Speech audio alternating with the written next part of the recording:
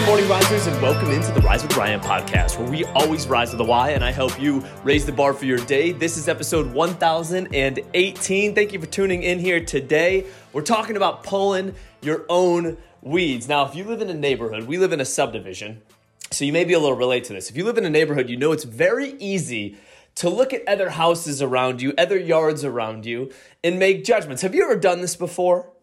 And if you're saying no, I know you are lying. I know it. So here's the deal. The other day I was in my yard actually, and I looked around and I thought, man, there's a lot of weeds that I need to pull in the mulch bed and then also in between the pavers on our back patio. And I'm sitting there thinking, man, you've got a lot of opinions about other yards in the neighborhood, right? Other homes in the neighborhood. But look around. You got a lot of weeds right in your own yard. So get to work and pull your own weeds. So I got to work, and you know what's interesting? When I got to working on my own yard and pulling those weeds out of the mulch bed and pulling those weeds out of the patio there and fixing those things that I could control, I had no time, no capacity, no energy to even worry, think, or focus about anybody else's yard.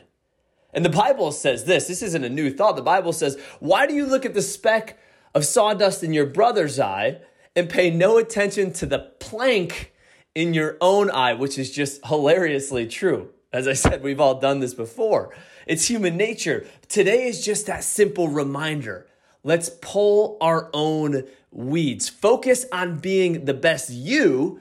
And then here's the cool part about this. Then when you do that, then you could look at being of help or advice, assistance to help others remove their weeds. But pull your own weeds, risers. Thank you for tuning in here. And as always, you've got this. Rise up.